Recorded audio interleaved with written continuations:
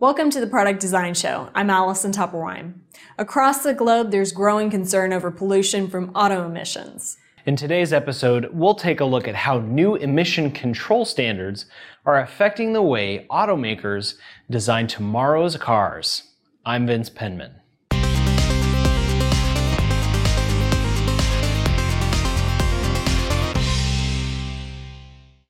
Just over a year ago, the U.S. government adopted a new set of fuel economy standards for cars and trucks in the year 2025. These new measures, called the 2025 CAFE standards, are meant to improve the efficiency of cars produced in the U.S. The new fuel economy of passenger vehicles will increase from its average of 31 mpg today to 54.5 mpg by the year 2025.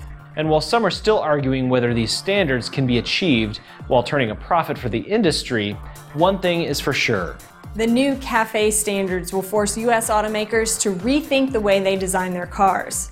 Now, I know what you're thinking. What about hybrids and electrics? Well, before we start thinking about turning every car into a Tesla, there are a number of incremental and cost-effective changes that can help improve pre-existing technology.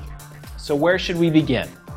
Well, the obvious choice would be the engine, and according to MIT researchers, a few simple upgrades could dramatically improve fuel economy. Take, for instance, your traditional starter-alternator system. If you only upgraded this system to one that turned a car's engine off when it's idling, you'd already realize a boost in fuel economy.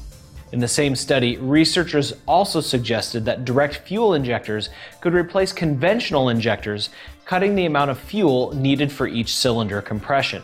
In addition to these simple part switches, using advanced high-power electronics could optimize engine efficiency.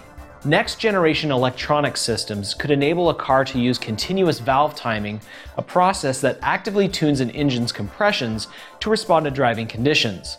Even more efficiency could also be achieved if engines could deactivate the number of cylinders they were using, depending on whether a car was cruising or accelerating. Moving beyond the engine, research has also shown that replacing the century-old gear-based transmission with modern continuously variable transmissions will also improve vehicle mileage. The number of incremental improvements that can be made to optimize current cars is nearly endless. From low-friction wheels to regenerative braking systems, there are so many areas of improvement. But at the end of the day, making these improvements will require auto design teams to balance a number of systems, from electronics to mechanical software. Managing even the smallest design revision for the intricately interwoven systems of these cars requires tightly integrated teams that can pass design revision back and forth seamlessly. Fortunately for designers, modern CAD tools give them the ability to communicate design changes across CAD platforms and across multidisciplinary teams instantly, making the job of meeting the 2025 CAFE standards that much easier. While today's auto designers have a huge task ahead of them, if they're successful, they'll have reduced emissions equivalent to taking 177 million of today's cars off the road. This episode is sponsored by PTC. To learn more about PTC Creo and how it can help your team develop complex products, visit ptc.com/product/Creo. And thanks for watching this episode of the Product Design Show. Please give it a like on Facebook, subscribe on YouTube, or give us a rating on iTunes.